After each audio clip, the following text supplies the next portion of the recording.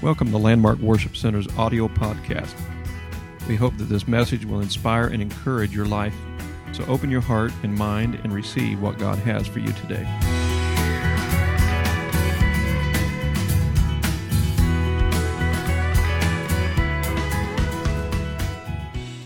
It's the Word of God. You're going to find power and strength, because the Word of God is capable of taking care of any need if we just obey it. Amen?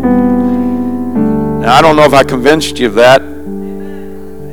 Is it truth? The Word of God is powerful. Amen. And we don't have to fix the Word of God. We don't have to push the Word of God. Just preach and teach the Word of God, and it takes care of everything. Amen. Amen. Thank God for His Word. Before I read my scriptures today, I want to say my message title before I read it, so it will help us to understand what we're going to be preaching about here today. And that is that there is a pandemic that is going on, and I'm not talking about COVID-19.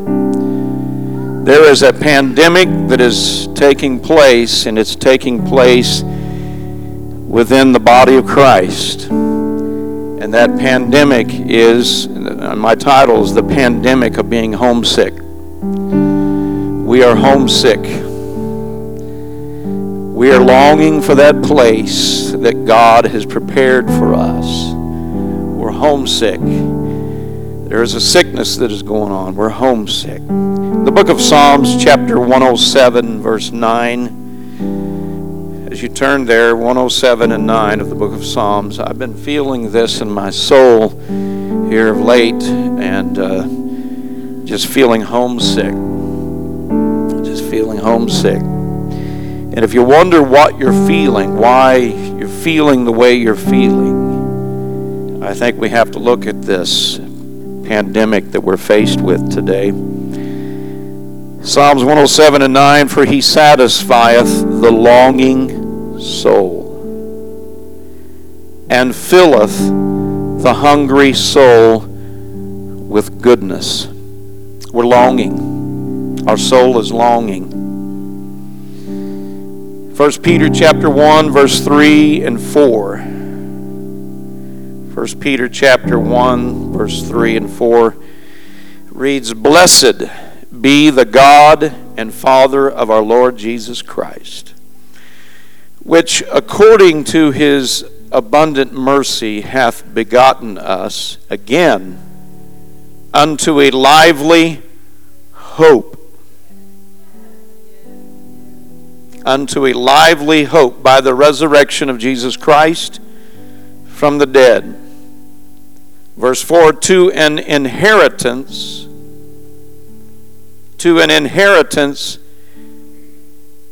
incorruptible and undefiled, and that fadeth not away. And then look what it says, reserved in heaven for you. I'm going to read that scripture again, that last scripture, to an inheritance incorruptible. This inheritance that God has promised us, it cannot be corrupted. It's already stored up in a heavenly place. It's the heavenlies. God has prepared. Inheritance incorruptible and undefiled. That's wonderful. And it's got eternal factors here, and that fadeth not away. Reserved in heaven for you. Who is that you? It's those that have made themselves ready. What we're feeling today in this present time is we're homesick. That just puts the whole word together there. We're homesick. We need to feel that, and that continual longing. And when we get there, it's going to be a place of beauty, undefiled, not corrupted, and it's going to be eternal. Amen. I'd like for us to lift our hands and give thanks unto the Lord before we are seated. Lord Jesus, I thank you for the inheritance that you have given us. Lord, even yet today as we have worshiped and we have prayed and we have sang songs unto you, God, we have tasted of a heavenly place beyond this world. We have tasted of the glory of God beyond this world. And God, I thank you for it here today. I thank you for the wonderful presence of your Spirit, a touch of heaven in your house. I praise you. I praise you for it, Lord, today.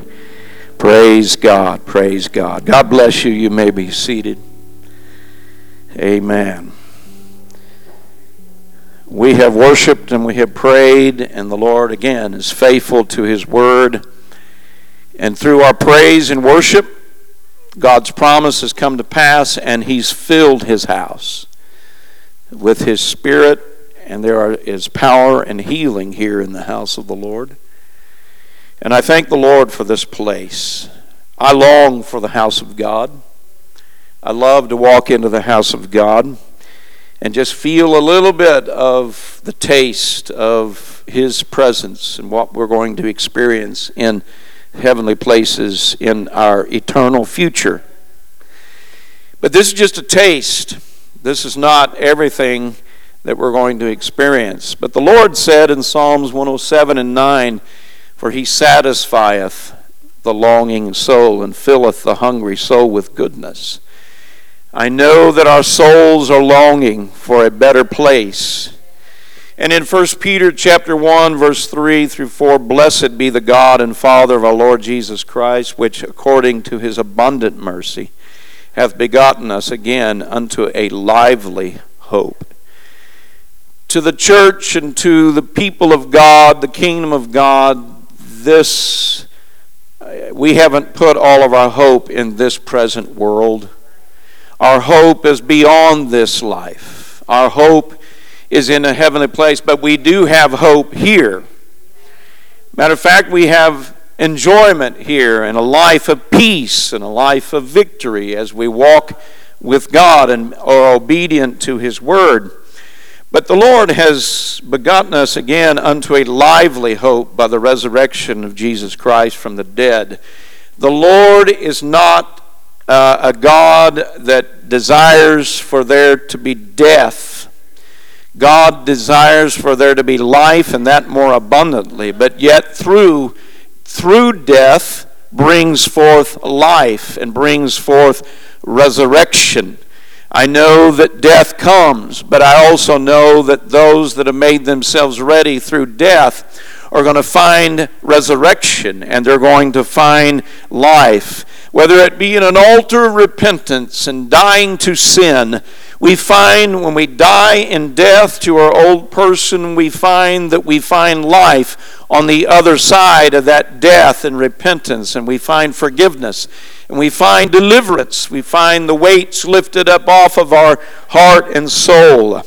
But yet we also find that in a world today, it is a world that is very discouraging in death. There's a lot of death that is going around. There's a lot of things that are going around in our world that is really troubling to those that have their eyes and their sights and their heart and their soul upon a heavenly place beyond this world. You know, there is a story, a true story of something that happened years ago. And many years ago in England, there was a circus elephant named Bozo. And it was very popular with the public. Matter of fact, the children loved Bozo, children especially loved to crowd around his cage and throw him peanuts and watch him respond to that. Then one day there was just a sudden change to Bozo. It was like someone turned a light switch and everything changed. He wasn't the kind and gentle elephant that he once was. It seemed like that there was a change in the elephant's personality. Several times he tried to kill his keeper. And when the children would come near to the cage, he would charge the edge of the cage toward them as if he wanted to trample them and trample them to death. It was very obvious that he would have destroyed them if he had that access to get through the cage. It was not like the personality of Bozo. He was just a gentle, kind elephant. But the circus owner, a very greedy and crude man, decided to stage a public execution of this animal. And in his thinking, he didn't just want to put him away privately, but he wanted to put him away with a fanfare and with an ability to be able to make more money, that he could take the money and replace Bozo. So through his greed and his crudeness, he decided to stage a public execution of the animal. In this way, he would sell these tickets and try to recoup all the cost of losing such a valuable property. The day came and the huge circus tent was packed full of people. Bozo was in his cage, and it was in the center of the ring. Nearby stood a firing squad with high-powered rifles, and the manager, standing near the cage, was about ready to give the signal to fire at Bozo the elephant, when out of the crowd came a little short, inconspicuous man in a brown derby hat. He walked up to the cage and he said to the manager, he said, "There is no need for this. There is no need to kill this animal," he told the manager quietly. The manager brushed him aside. "He is a bad elephant. He must die before he kills someone." And he said, the man insisted. He said, "You're wrong. There's no need to kill this animal." He said, "Just give me 2 minutes in the cage alone with him, and I will prove that you are wrong." So just 2 minutes is all he asked for. The manager turned and stared in amazement. He said to the man, he said, "You're going to be killed." And the man said, I don't think so. I won't be killed." He said, do I have permission to go in and to be with this elephant in its cage?" Finally, the manager, being the kind of man he was not one to pass up such a dramatic spectacle. Even if the man were killed, the publicity alone would be worth millions, he thought, as he was thinking in greed. And as he gave the permission, he said, "All right." He said, "But first you need to sign a release absolving the circus for all the responsibility if you are killed in this cage." And the small man signed the paper. And as he removed his coat and his hat, he prepared to enter into the cage. The manager told the people what was about to happen, and a hush fell over the crowd. The door to the cage was unlocked, and the man stepped inside. Then the door was locked behind him. At the sight of this stranger in his cage, the elephant threw back his trunk, and he let out a mite of roar, then bent his head, preparing to charge the man. And the man stood quiet, still, and faint smile on his face as he began to talk quietly to the animal. The audience was so quiet that those nearest to the cage could hear the man talking, but couldn't make out the words that he was speaking to this animal. He seemed to be speaking in some foreign language to the elephant. Slowly, as the man continued to talk, the elephant raised his head, and then the crowd heard an almost piteous cry from the elephant as his enormous head began to sway gently from side to side. Smiling, the man walked confidently to the animal and began to stroke the long trunk of this elephant. All aggression seemed suddenly to have been drained from the elephant. Docile as a pup, now he wound his trunk around the man's waist, and the two walked slowly around the ring. The astounded audience could bear the silence no longer and broke out in cheers and clapping. After a while, the man bade farewell to the elephant and left the cage. The elephant's personality had changed. He got his old personality back. He'll be all right now, he told the manager. You see, he is an Indian elephant, and none of you spoke his language, which his language was Hindustani. I would advise you to get someone around here who speaks Hindustani. He was just homesick. He was just homesick, and with that little man put on his coat and his hat and he left, the astounded manager looked down at the slip of paper in his hand. The name of the man had signed was Rudyard Kipling. He was a man that understood the language of this Indian elephant.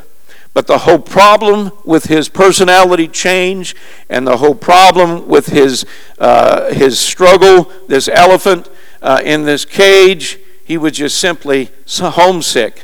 And as he spoke the language to this elephant, the elephant began to calm down because he felt a little taste of home. He felt a little taste of home. You see, many of us, I'm sure, have been homesick before. This world does not speak our language anymore. This world and the thinking of this world doesn't speak the language of the children of God. And our longing is, we're homesick. And it has changed our personality, and it has changed the way we act. We're frustrated. We are anxious. We have anxiety. We have struggle. We feel evil that's creeping in and the struggle of these things. But we're just simply feeling the pandemic of being homesick. Homesickness, evidently it is a real sickness. They could put sickness on anything that you could think of. You could be sick of probably just about anything. We probably all are sick in some way or another according to the ways of the world and their thinking. And they put all these different names on these. But homesickness, I read a definition of what homesickness really means, and it really stood out to me as I started reading it. Homesickness is the distress caused by being away from home. That makes sense. It's the distress of being away from home. Its cognitive hallmark is preoccupying thoughts of home and attachment objects. We begin to remember the thoughts and the memories of home, and we begin to remember and attach ourselves with different objects we come in contact with. And then all of a sudden our mind goes back to home again. You've been there. You've felt that before. I have. Sufferers typically report a combination of depressive and anxious symptoms, withdrawn behavior, and difficulty focusing on topics unrelated to home. In its mild form, homesickness prompts the development of coping skills and motivates healthy attachment behaviors, such as renewing contact with loved ones. Indeed, nearly all people miss something about home when they are away, making homesickness a nearly universal experience. However, intense homesickness can be painful and debilitating. I thought it was very interesting when I read that we do connect with thoughts from home. I'm a long ways from home. My hometown is Springfield, Missouri. And I always love to go back home. I do have a home here, and there's no place like home. But there's no place like home.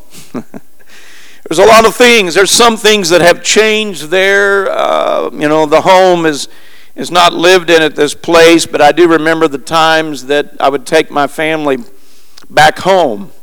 And when I pulled up down the street, a lot of memories would flow past my mind, remembering the details of home. The big yard that we played baseball in and football in the backyard. The neighbor kids would come over, and it was not the most perfect baseball diamond. It was not symmetrically made just like the lengths of every baseball field, but the first base was a long run to get to first base. It was the oak tree in the backyard. And then we put a paper plate or some kind of a metal plate out for second base. It was a little bit shorter run to there. And then it got even shorter when you run from second base to third, because third base was the well house. And then when you got past third base, you had to run to home, and then it was a little bit further, not as far as going to first base, but it was a little bit further to go to that home plate. And we played a lot of baseball there. A lot of memories come back. And in the football games that were there, I remember playing baseball, and I was always the smallest one on the field and in the neighborhood. So center field was a long shot, and some of the bigger guys could knock it clear up into the oak trees, and we'd get mad at them because we would lose the baseball every time they hit a home run. And then there was other places you could hit a home run, but my place to hit the home run was over third base because that fence was so close. And I had the power to be able to hit it every time almost over third base and right over the fence, right into my great-grandmother's backyard where we could find the ball. And I remember one time we bought baseballs. One of the guys went up to the Army surplus store, and that's where we bought our baseball gloves and our kites and our clutches for the mini bike that we wore out. And that's the place where one of the guys went up and bought some baseballs, and when he brought them back, some of the older guys would hit a home run, and after they hit a home run, if we found it, it was worthless to be thrown in the trash can because it was so lopsided.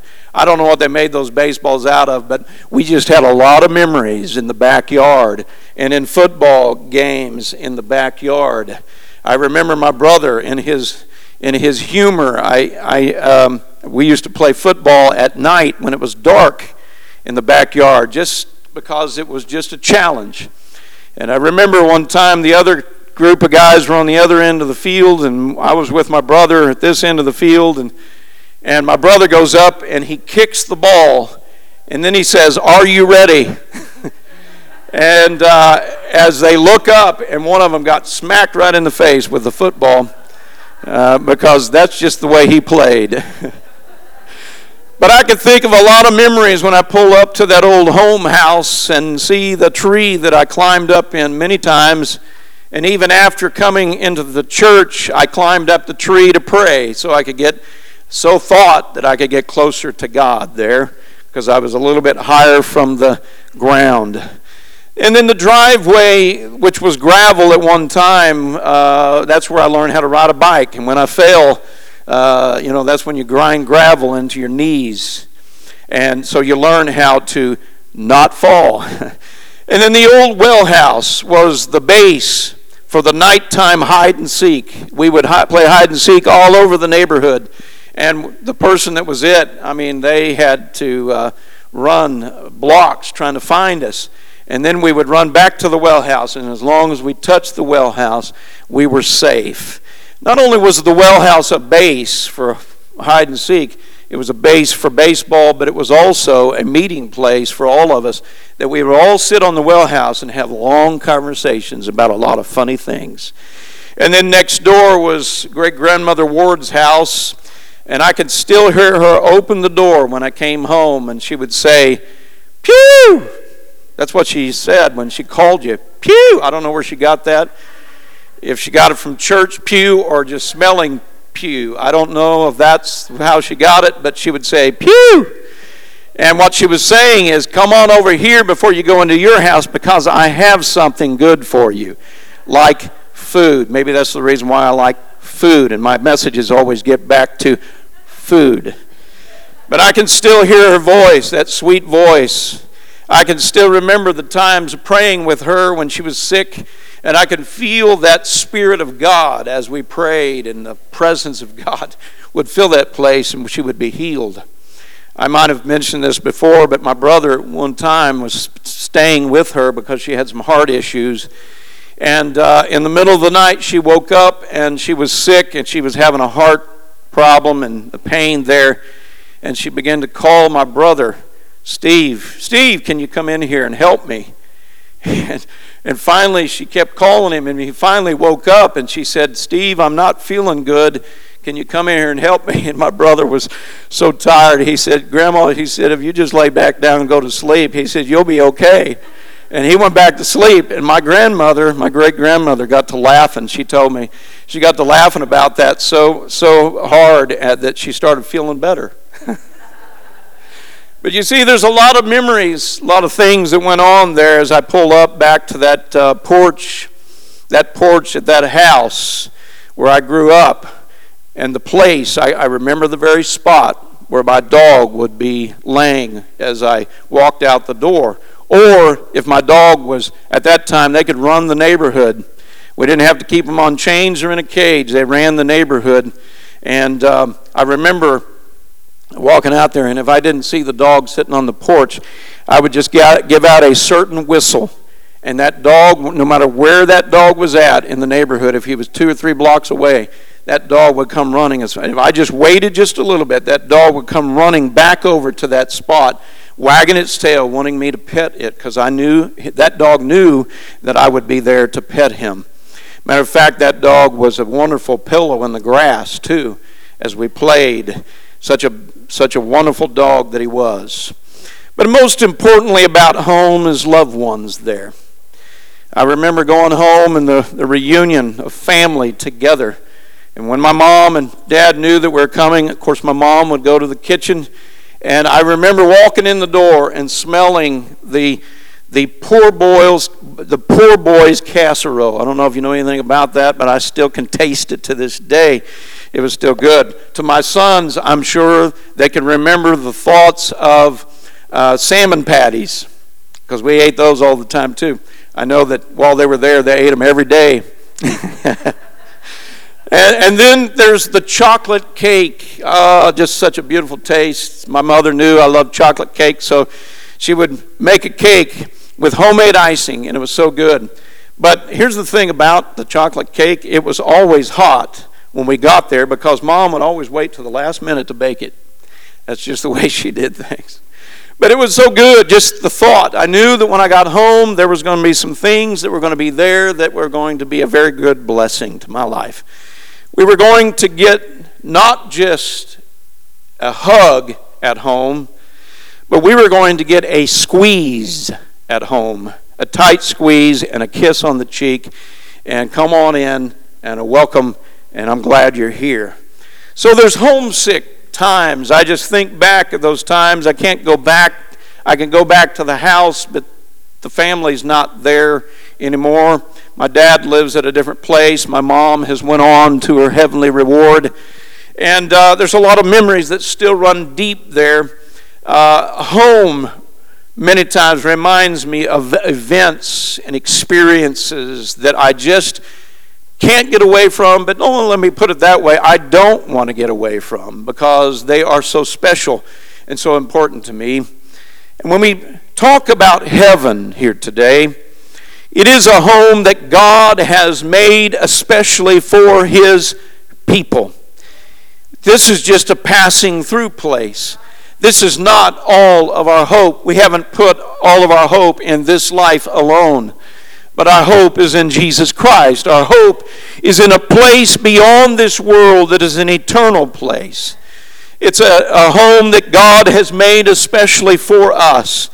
The Bible has a description of what it will be like, but just mere words that we could talk about the things of heaven, those mere words can't touch the beauty that is there. Mere words can't touch what it's really going to be like, what the colors are going to be like, what the peace is going to be like, what the victory is going to be like, what the joy is going to be like, just being in the presence of the Almighty God and being there with others that you know, that you love, that have went on be from this life to that heavenly reward. I've never been there physically. I have never seen it with my own eyes. I've never touched it with my own hands, but I have tasted of it. I have tasted of that heavenly place. Just like today when we begin to worship and seek God, I felt the glory of a heavenly place that even just put a stronger longing in my heart and soul that I want to go to that place. I'm homesick. What I'm feeling is that this world doesn't speak my language anymore. This world looks at the Word of God and says there's nothing to it, but yet I know that there's something more to the Word of God than what the world understands. There is power in this book. There is healing in this book. There's salvation in this book, not just in the book alone, but through obedience to the Word of God. I've got to take the Word of God and I've got to obey it as it is. Amen. But I've tasted of the glory of God. I've been in the presence of the Almighty. I've been healed in my body. I've been saved and felt the power of my burdens of sin lifted up off of my heart and off of my soul. And I felt free and liberty through the power of God's Spirit. Amen. I've been in the presence of the Lord in services where the glory cloud came down. Amen. I've seen people slain in the Spirit. And if you've never experienced that before, you've got to experience that. There's nothing like it. But I have seen that heavenly place in a way through faith's eyes. Through faith eyes. And I've tasted and I've seen that the Lord, He is good, Brother Mauser. He is good.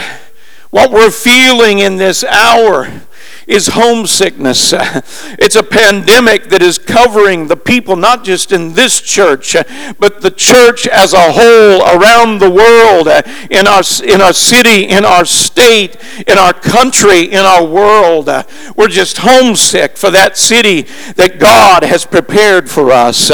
Oh, we won't be satisfied until we get there with the current events of our world of lawlessness, with the current events of murder at a rapid rate in our world. People are not considering the value of life, but yet the children of God and the things of God considers life, and not just life, but life and that more abundantly. Amen. We live in a world of fear. People are in fear for their lives. Sometimes they can't even walk out of their house. I've even heard that some of them can't even drive down the alley behind their house or in the front of their house unless they pay somebody that's out trying to get money and pay them. Otherwise, they're going to do something to them that they're not going to like. Burning buildings, burning businesses, breaking windows and stealing, and people not considering the value of life as a whole in a world. They don't speak the language of the church of the living God. We're not in this thing for death. We're in this thing for life, because the life is the product of us dying to our old self. And even when we get to the point of passing from this life, if God doesn't come back and take us in a rapture, if He takes us first through death, one thing is for sure: there is a heavenly place to those that have prepared themselves as a bride to meet the groom. Homesick. Homesick. It's a deep feeling. Homesickness. It's a deep feeling. We live in a world where good is called evil, and evil is called good. In the book of 2 Peter chapter 2, or it's book of 2 Peter chapter 2, verse 2, listen to what it says here. And many shall follow their pernicious ways. And many shall follow their pernicious ways, by reason of whom the way of truth shall be evil spoken of. That is the condition of our world. People following their pernicious ways, by reason of whom the way of truth, the way of the Word of God, it's going to be speaking, they shall speak evil of. I'm talking about a world that we're living in, that we're not satisfied. We're not satisfied. Our hearts longing for a place beyond this life. There is a gnawing in our soul. There is a longing in our hearts today for that heavenly place, for that country that God has made for us. What makes heaven what it is? I'll tell you what makes heaven what it is. It's not the crystal sea. It's not the streets of gold. It's not the mansions. It's God's presence. It's God. It's God's plan. Thank the Lord that He's got things there that are going to bless us. And that's His design. Thank God for that.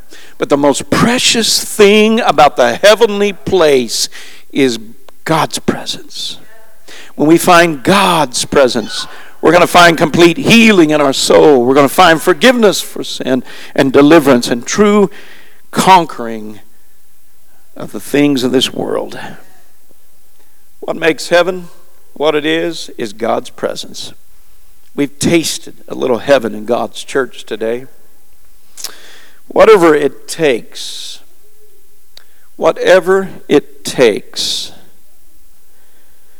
for you to make it to heaven, whatever it takes for you to get there, you must do it.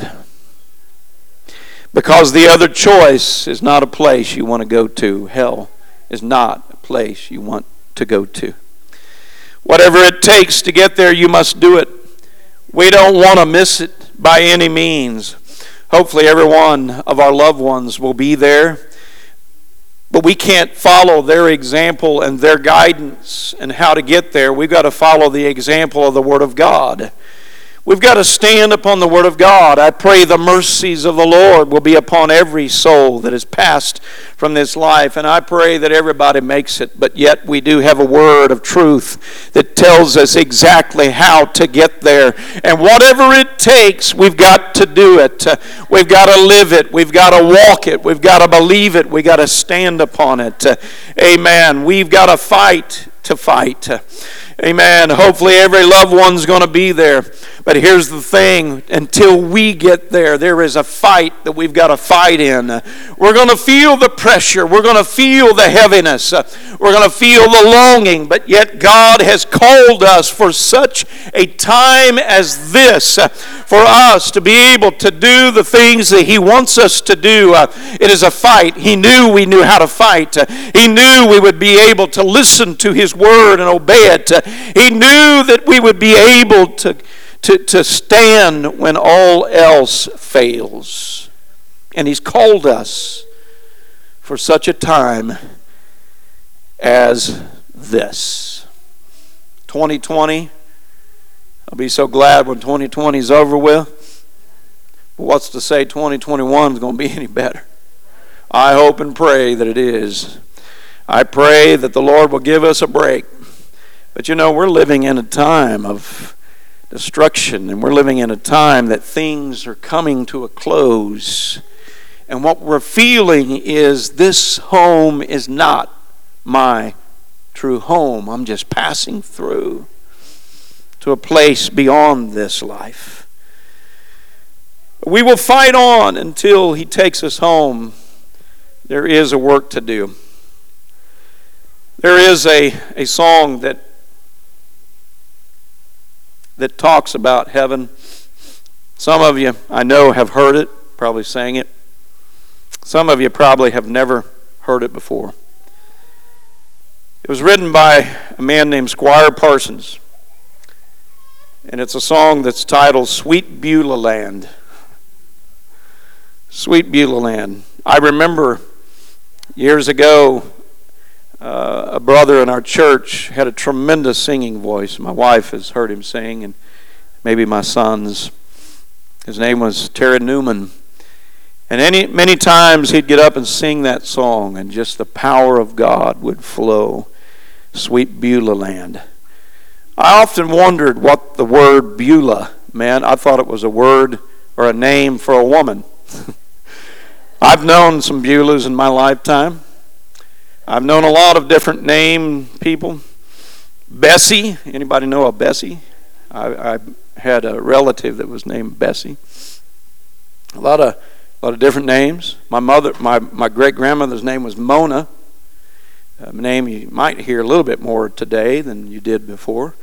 A lot of different names, but I was trying to figure out what Beulah means. Beulah Land. Is that a woman's land to go to? as in my young thinking, but I looked up in the Bible the word Beulah. It is found in one area in the book of Isaiah 62, 4 and 5. And it says, "Thou shalt no more be termed forsaken, neither shall thy land any more be termed desolate. But thou shalt be called Hephzibah, and thy land Beulah. For the Lord delighteth in thee, and in thy land shall be married. For as a young man marrieth a virgin, so shall thy sons marry thee. And as the bridegroom rejoiceth over the bride, so shall thy God rejoice over thee." It's talking about a land. It was a land God made especially for Israel. But us being the spiritual Israel, as the church, it's also talking about a place for us. It was a land Israel prayed toward when they were in captivity. It was a country they desired. It was home.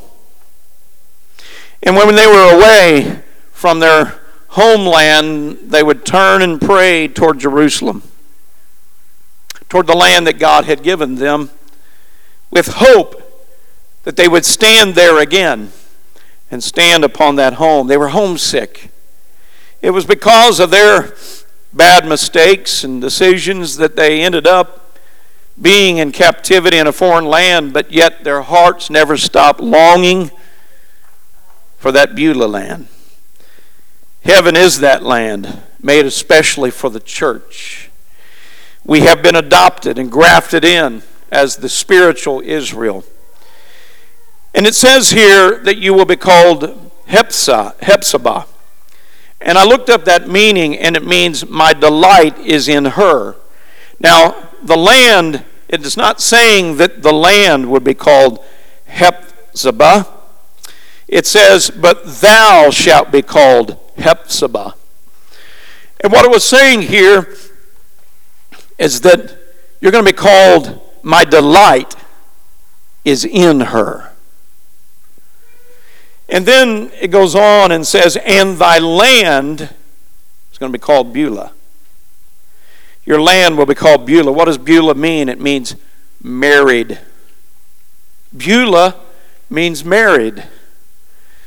And as I looked at that verse 5, for as a young man, it goes on here, it says, for as a young man marrieth a virgin, so shall thy sons marry thee. As the bridegroom rejoiceth over the bride, so shall thy God rejoice over thee.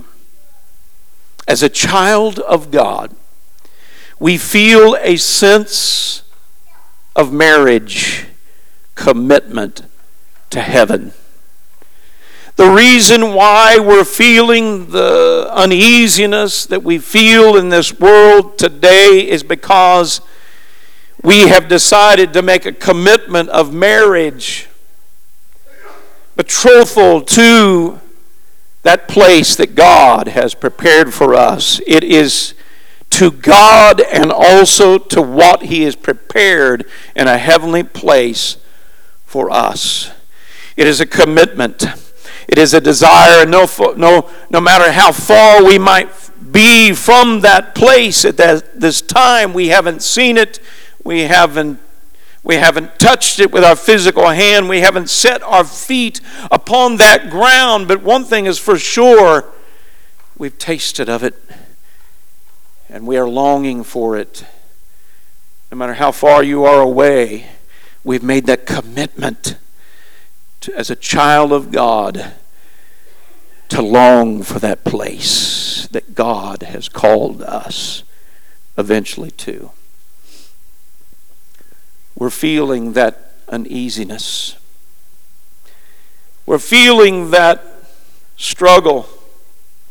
And no matter how dark the circumstances in our world may get in this life, you will be married in a commitment to the Lord You will be committed to it. You will desire it, craving for it.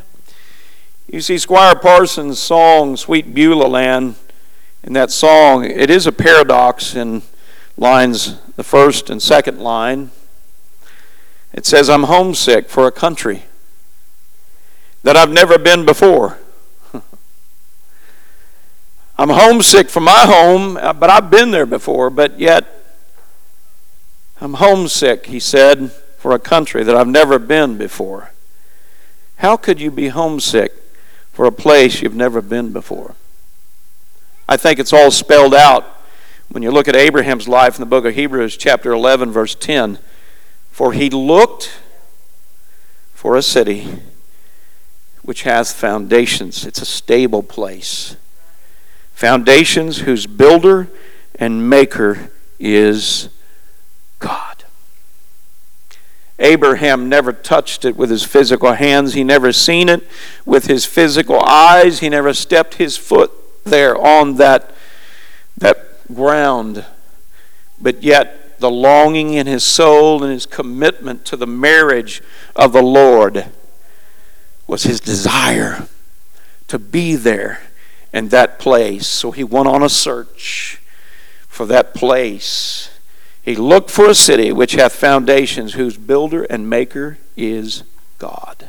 He wasn't merely just talking about Canaan's land. He was talking about that place, but he also had a longing beyond that place, because the Bible says that in the writings of the Scripture that he was looking for a city that God had built, that the foundations were stable, and it was built by a maker of God. He was also talking about a heavenly place. We do have blessings upon this earth, but we also have greater blessings beyond this life. We haven't been there, but we're longing for it. We haven't seen it, but we're longing for it. Something in our spirit is drawing us with desire to go to that place. And whatever it takes, I must meet God in that land. In the second verse of Sweet Beulah Land, Squire Parsons sings, I'm looking now across the river to where my faith shall end in sight. This line expresses a confidence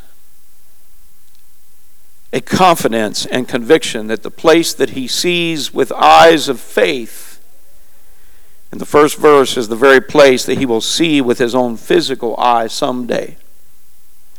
And that's where we're at. We sing about it. We pray about it.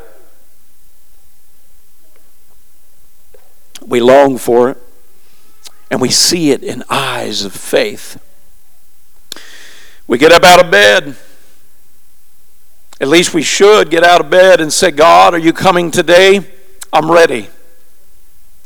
We lay our head down to sleep at night. We should say, God, if you're coming tonight, I'm ready. Because my heart is longing, and as long as you have that commitment to meet God in that marriage supper of the Lamb and get into that heavenly place that God has called us to, as long as your heart and your soul and your spirit is homesick for that heavenly place that God has prepared for us, you're going to be okay. You're walking in the Word. You're living according to the Word. You're living your life homesick, but yet you're working until God comes. Our soul is longing for that heavenly home, that land that God has prepared for us. I'd like for us to stand today. I pray that in this service that there is something that has been sparked in your heart and soul that will bring you to that place, if you haven't got there already, that I cannot live my life any day without being homesick. The thoughts, the memories, the heart, feelings of the love of God, the mercy of God, the strength of God, and living forever with the Lord for eternity in that place of the heavenly host. Amen. That song that we sing, Sweet Beulah Land, I want you to hear the words of it. I'm going to attempt to sing it here today, and if you know it, please join in with me today. But there's something very special as he sings, I'm kind of homesick for that country to which I've never been before. No sad goodbyes up there will be spoken. Time won't matter anymore. Beulah land, I'm longing for you, and someday on thee I'll stand, and there my home shall be eternal. Beulah land, sweet Beulah land, I'm looking out. Think about it. Across that river to where my faith is going to end in sight. It's just a few more days to labor. I'm going to take my heavenly flight. Sing it. Oh, Beulah land, I'm longing for you, and someday on thee I'll stand, and there my home shall be eternal. Beulah land, sweet Beulah land. Verse 1. I'm kind of homesick for a country to which I've never seen before. No sad goodbyes up there will be spoken.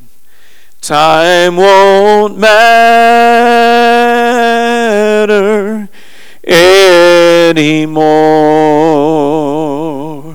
Oh, Beulah land, I'm longing for you, and someday on thee I'll stand, and there my home shall be eternal. Beulah land, sweet Beulah land. Verse 2. How you feel about it? I'm looking out across that river to where my faith is going to end inside. It's just a few more days to labor. I'm going to take my heavenly flight. Let's sing it. Oh, Beulah land, I'm longing for you. And someday on thee I will stand, where my home shall be eternal. Beulah land, sweet Beulah land. Are you feeling that homesickness? Are you feeling that drawing? Are you feeling that hunger to be with God for eternity? Amen. I'm going to open these altars up right now. I want us to come. We've got to do everything that we can to be ready for the coming of the Lord. We've got to set our feet upon that land that God has prepared for us. That home that is going to be eternal. Amen. I see it. I see it with eyes of faith. I've tasted of it, and I'm not satisfied until I get there. Oh, can we cry out to God? Oh, if we could come to this altar and pray and seek God. Or if we could find an altar in this place today. Oh, sweet Beulah land, a marriage that we've committed to. Oh, a place where God is. I'm not satisfied with this world that doesn't speak my language anymore. My heart is longing. My heart is longing.